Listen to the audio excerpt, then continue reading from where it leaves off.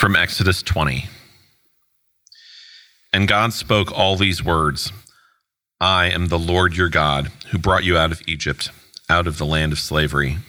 You shall have no other gods before me. You shall not make for yourself an image in the form of anything in heaven above, or on the earth beneath, or in the waters below. You shall not bow down to them or worship them, for I, the Lord your God, am a jealous God, punishing the children for the sin of the parents to the third and fourth generation of those who hate me, but showing love to 1,000 generations of those who love me and keep my commandments. You shall not misuse the name of the Lord your God, for the Lord will not hold anyone guiltless who misuses his name. Remember the Sabbath day by keeping it holy. 6 days you shall labor and do all your work, but the seventh day is a Sabbath to the Lord your God. On it you shall not do any work, neither you, nor your son or daughter, nor your male or female servant, nor your animals, nor any foreigner residing in your towns. For in 6 days the Lord made the heavens and the earth, the sea and all that is in them, but he rested on the seventh day. Therefore the Lord blessed the Sabbath day and made it holy.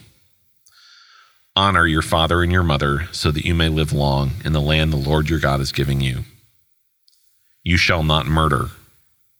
You shall not commit adultery. You shall not steal. You shall not give false testimony against your neighbor. You shall not covet your neighbor's house. You shall not covet your neighbor's wife, or his male or female servant, his ox or donkey, or anything that belongs to your neighbor. This is the word of the Lord. Thanks be to God. All right. Hey, good morning. It is great to see you. Welcome to Trinity Community Church, especially if this is your first time. We are so glad you're here. Thank you especially to Allison for sharing her testimony. I always find a testimony so encouraging. We're going to have a number of testimonies leading up to Easter and perhaps beyond this year, but I always find it encouraging when somebody who's mature, a leader, is still in process and specifically is still trying to feel loved by God. It's not hard for me to imagine and to believe that God loves Allison or that God loves any other person here, and yet for me, I struggle to believe that God loves me. And so I don't know if you resonate with that, but in my morning Psalms today, I read Psalm 147, which says, "The Lord delights in those who fear him, and all who trust in his unfailing love." And for me, my default mode is to believe that God loves us in proportion to our goodness and our obedience. So the better that I do, the more God loves me. And so when I'm not doing very well, I assume that I must not be as loved as I was previously. And yet the Psalms and the New Testament make this so clear that God's love for his children, it's not rooted in our goodness, it's rooted in the goodness of God. It doesn't rise and fall with our behavior, but it doesn't rise and fall at all because it's rooted in who God is. He is love. It's rooted in his character. And so all of this is to be kept in mind when we turn to God's law. God's commandments aren't to see if we can earn our way into the love of God. They're not to see who fits in the family of God, but rather they're his instructions for those who are already loved by God. For those who are already in the family of God, these are his instructions. God's law is a cohesive, compelling way of life for his children. And so we looked at the first 4 laws, the worship commandments 1 through 4 last week, and this week we're looking at the community commandments 5 through 10, which are all about valuing others above yourself, all about loving others more than you love your own life. And as we've said, this is a pathway to personal human flourishing, individual flourishing as well as community flourishing. It's a pathway that's embodied and fulfilled in the life of Jesus. So we're going to look at this community dynamic of the law in 3 ways: what the law means today, how it's fulfilled in love, and then its vision for community flourishing. So what it means today, how it's fulfilled in love, and then its vision for community flourishing.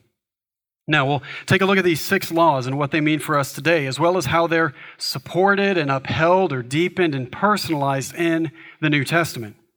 The 5th law is verse 12. Honor your father and your mother, so that you may live long in the land the Lord your God is giving you.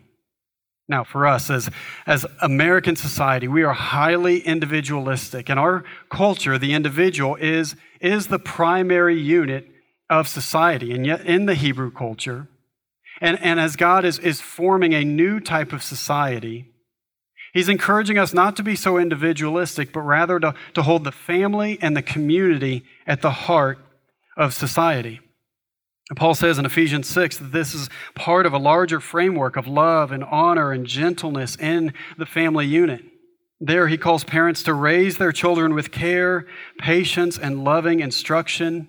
Children are to follow their parents' lead until they're old enough to internalize the law, to understand what it's for, and to follow it in their own way. Now, what about us as adults? How do we relate to our parents with honor? Well, we do so by caring for them, by thanking them, by honoring them publicly and privately. And for some of you that have difficult or even abusive parents where you may need to create a little bit of distance between you and them, you still honor them at that distance. You still pray for them. You still speak highly of them. And so law number 5 is about honoring our parents, honoring our father and mother. Law number 6 is pretty straightforward. It says, you shall not murder.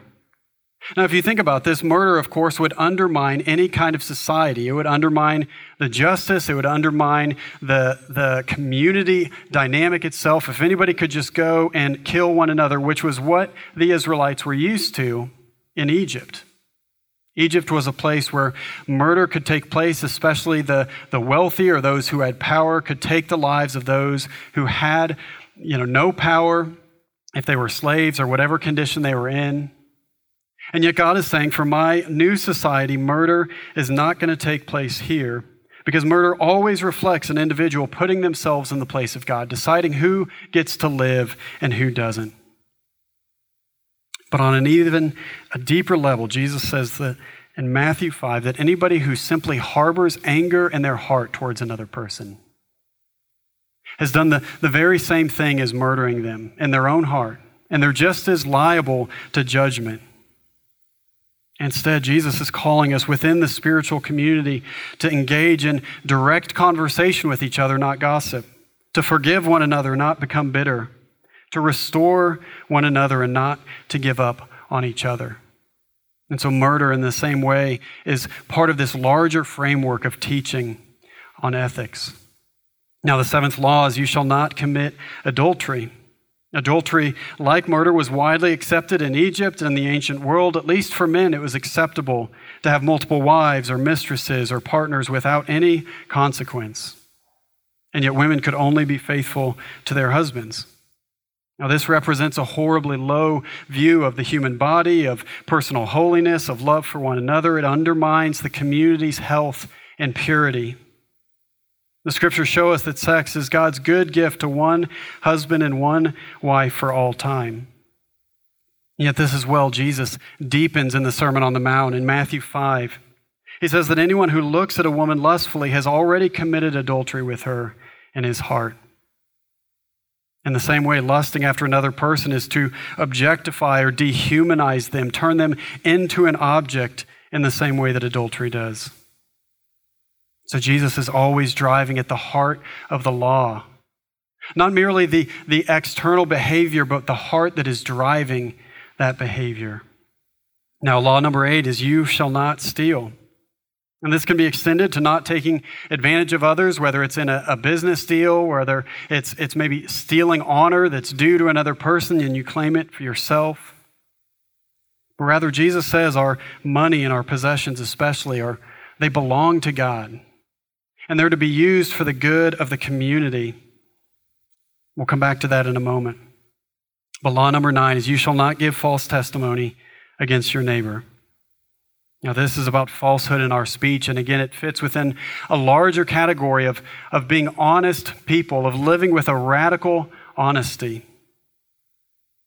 False testimony can include telling half-truths or making slightly misleading statements to protect ourselves or promote ourselves. It could be exaggerating on a work project or sharing half the truth when somebody's asking us about our actions. Now, this is an important law for us in a success-driven and an image-obsessed culture where we're always trying to promote the best side of ourselves. That's what social media is for, is to kind of present one aspect of our life in the most positive light possible. It's not only that, but it can be a place where we literally bear false witness. We say, this is my entire life, and yet it's just one tiny little moment where we look as good as possible. Now, law number 10 is you shall not covet your neighbor's house. You shall not covet your neighbor's wife, or his male or female servant, his ox or his donkey, or anything that belongs to your neighbor. Now, this brings us full circle because the first law is about worship. It's about worshiping the Lord with all of our soul, with all of our heart, with all of our strength. And the old reformer Martin Luther said that anytime we break laws 2 through 10, it's because we first broken law number 1. When we have not loved God with every fiber of our being, then it leads us to break one of the other laws. And coveting or envy, it brings us full circle because it's about the things our hearts desire, the things that we treasure most. And if we are not rooted in worship of God, if we are not secure in the love that God has for us, we will live for external and temporary things. One of my favorite writers, Richard Foster, says, when we lack a divine center from which to live, we will develop an insane attachment to things. Bigger house, newer car, younger spouse. As the philosopher Kay West put it, things we buy to cover up what's inside. And so when we take all of these things together, God is not merely giving us rules of do's and don'ts, but he's giving us a vision for a better life. He's giving us instructions for our new community that will uphold us on a personal and on a social level. He's compelling us with an entirely better vision for life. He's showing us life as it should be. He's showing us what's better.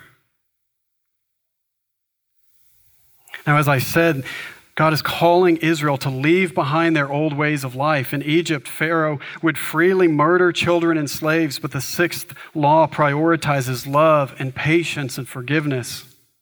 In Egypt, adultery was common and idolized, but the 7th law prioritizes fidelity, honesty. It protects intimacy. In Egypt, the rich and powerful could take from the poor and needy, but the 8th law protects the vulnerable from theft and mistreatment. We could do this for all 10. But the point is that God is telling his people to leave behind the old way of life. Leave behind what you have known in Egypt, the individualistic, the self-promoting, the misleading, greedy, lustful, overworking way of life. He's saying, leave all of that behind. Embrace this new way of life, others-centered, radically honest, patient, generous, honoring, content. And so the last commandment brings it full circle because it starts with worship, which is about adoring God, and then it ends with contentment, being satisfied in God and being satisfied with what he's given us in life. And so this is what the law means for us today, but the next thing is so important. It's how the law is fulfilled in love. Jesus says in Matthew 5, do not think that I've come to abolish the law or the prophets. I have not come to abolish them, but to fulfill them. And he fulfills the law in 2 distinct ways. First, by keeping the law in its entirety, and then second, by actually embodying what the law promotes. Actually embodying the love that's at the heart of all of the commands. Paul writes in Romans 13, whoever loves others has fulfilled the law. Love is the fulfillment of the law. He writes in Galatians 5, the entire law is fulfilled in keeping this one command, love one another as yourself. And so how is it fulfilled in love? How are all these commandments fulfilled in love? Maybe a case study will help. There's a case study that shows up in the Gospels. It's in 3 out of the 4 Gospels. It's this quick encounter between Jesus and a wealthy young man. But it's so revealing that it takes a prominent place in the Gospels. And so the story goes that this young man comes up to Jesus. He's a well-to-do, ambitious, likable guy. They call him a rich young ruler. I call him the college-educated young professional. And in the midst of a crowd, he comes up to Jesus. Now, this is a good person. I mean, he's not arrogant. He's a law follower. I mean, he's the kind of person that we look to gather into our churches and we look to promote into leadership. This is a good guy. He comes from the right family. He's got the right degrees. And he comes up to Jesus and he falls on his knees and he says, "Good teacher, what must I do to inherit eternal life?" Now, it's a little dramatic, falling on the knees in front of the big crowd. And so Jesus sort of pauses for a moment. He's not impressed. Man looks at the outward appearance. God looks at the heart. And so he simply responds with the community commandments. He says, what does the law say? Honor your father and mother. Don't murder. Don't steal. Don't commit adultery. Don't bear false witness. He responds with commandments 5 through 10. Now the young man says, well, Jesus, from my youth, I have done all of these things. And Jesus is like, Young man says, certainly there must be some extra thing I can do to gain eternal life. Now, clearly this guy is living on the surface of life. He is not in touch with his own heart. He has not come to terms with the brokenness of his own heart. I mean, who could stand before Jesus and say that they've done the entire law? And so he says, is there anything else that somebody as great as me, is there anything else I must do for eternal life? And so Jesus says, there's one thing. Sell everything you have and give it to the poor, and then come and follow me with my disciples. He's saying if you get rid of everything you have and you come and you live with us, we do ministry together, we do everything together, we live out of this shared pot of resources. You can do that with us. You can come and you can walk with me in this little ragtag group of guys. You can come and be with us. Some of the commentators says that Jesus is literally inviting this man to become one of his disciples.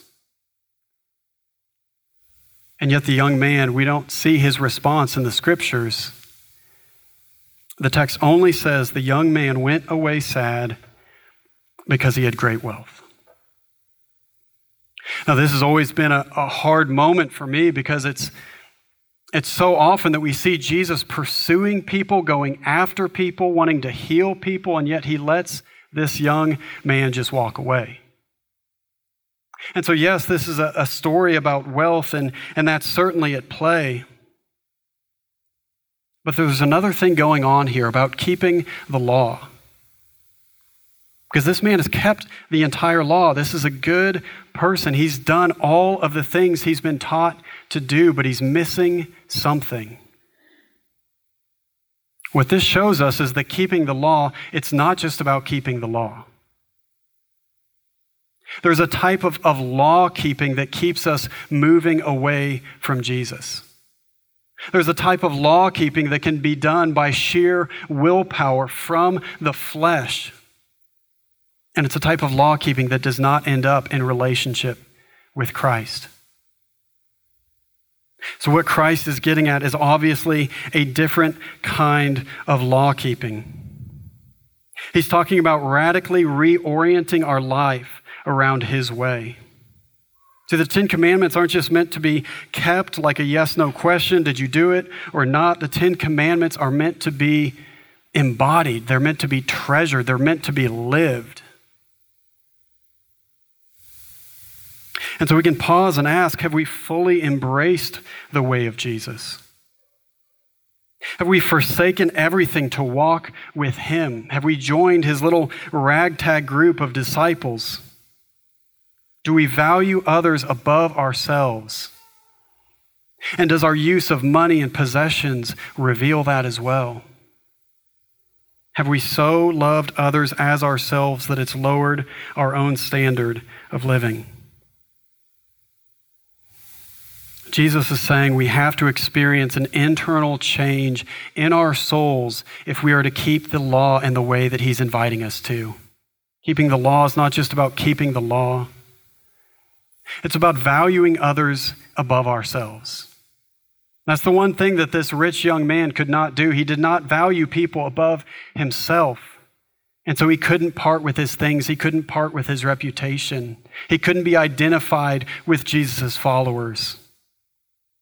And as a result, he lived at a distance. The law is fulfilled in love for others. And yet even still, this is not a burdensome demand, but a beautiful invitation. It's not a burdensome thing to fulfill the law of love for others, but rather it's what we were created to do. And the third thing is that the law's vision is for community flourishing. The law gives us a vision for the thriving and the flourishing, not just of individuals, but of entire communities. Psalm 1 says that living according to the law promotes human flourishing. And the word that the Old Testament typically uses, the Hebrew word, is shalom. It's a word that means peace, wholeness, completeness. It's a word that speaks not only of the individual, but also of our relationships and of our community. It's a word that's talking about an integrated life, not a disconnected one. It's talking about a harmony between all of the parts of our lives and all of the people in the community. Shalom is about life as it was meant to be. And so the question to ask is, how do these laws promote this flourishing, this shalom? Because as I said, there's a type of law keeping that does not promote this type of shalom.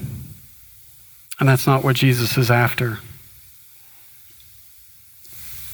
What has to take place is a new set of desires. Our loves, as we talked about last week, have to be reordered. There was an old Puritan named Thomas Chalmers who described the expulsive power of a new affection. And what he means by that phrase is that a new affection will expel or push aside or push out the old affection.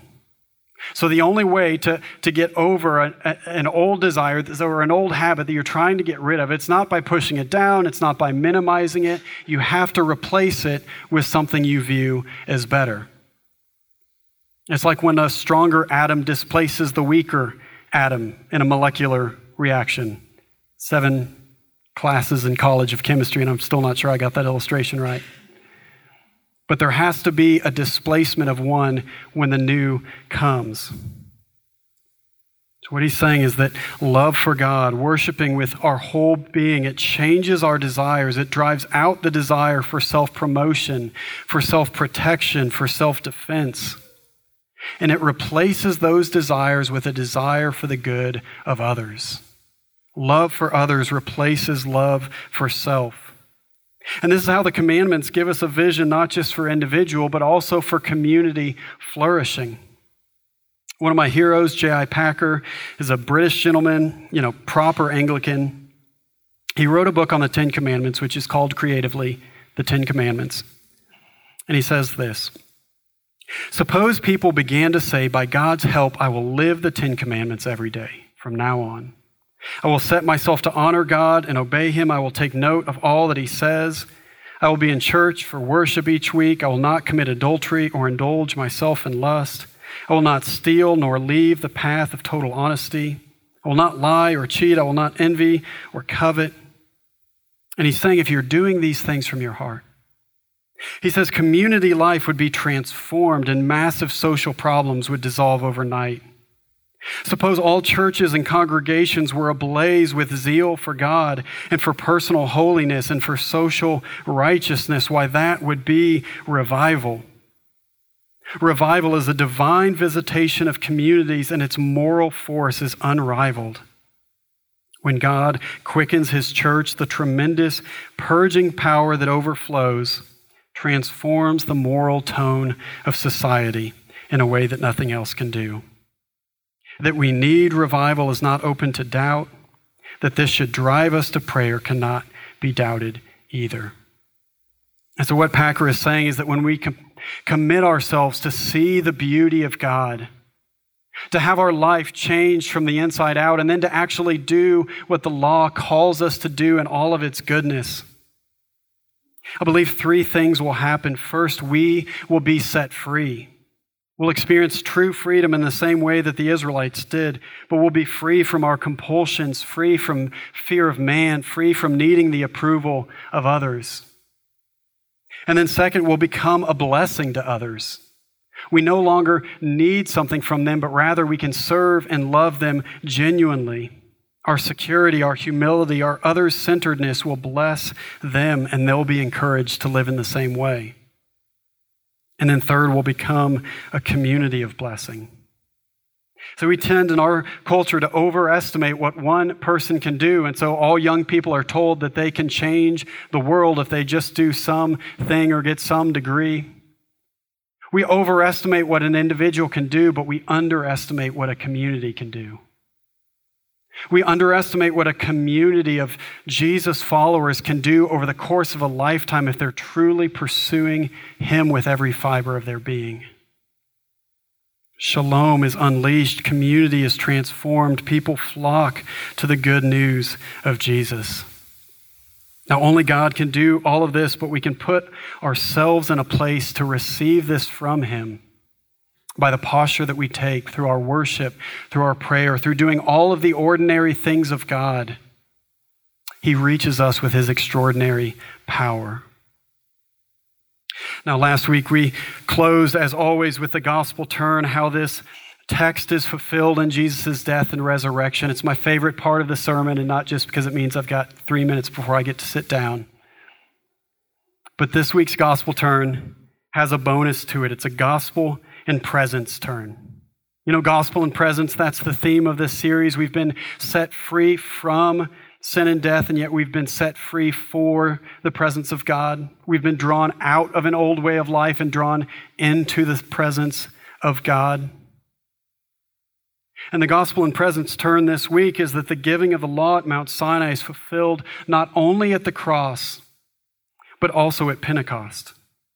This is something I hadn't seen until this week, and I love it. But in Acts 2, Jesus has been resurrected. He's given His disciples instructions, and He's returned back to heaven.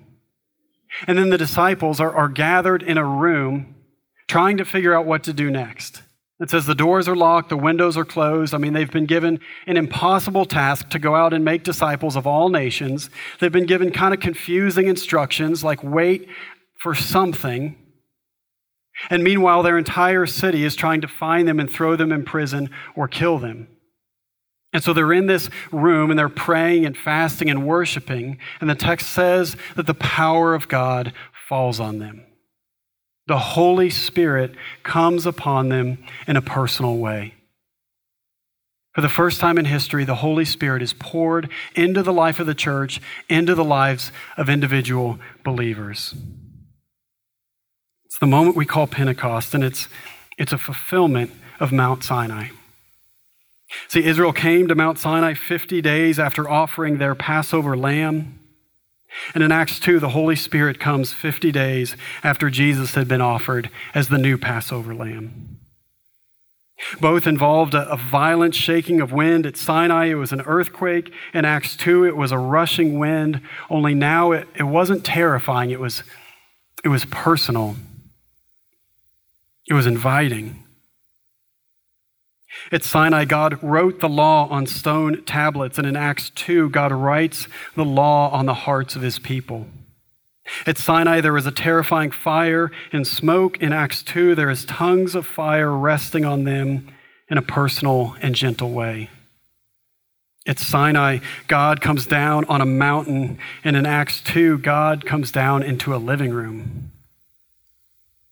At Sinai, we're confronted by God's power, but in Acts 2, we're filled with God's power. Now, what all of this is showing us, in short, is that the law of Moses is fulfilled. It's displaced by the Spirit of Jesus. It's not abolished, but rather it's fulfilled in the Spirit of Jesus coming and filling our hearts to do what the law could not do on its own. Nobody has kept the law perfectly, and so Jesus came and did it for us. We deserved death, and yet Jesus gives us his very own life. But it's not only that, but God fills us with his very own presence and welcomes us into his very own family. Let's pray.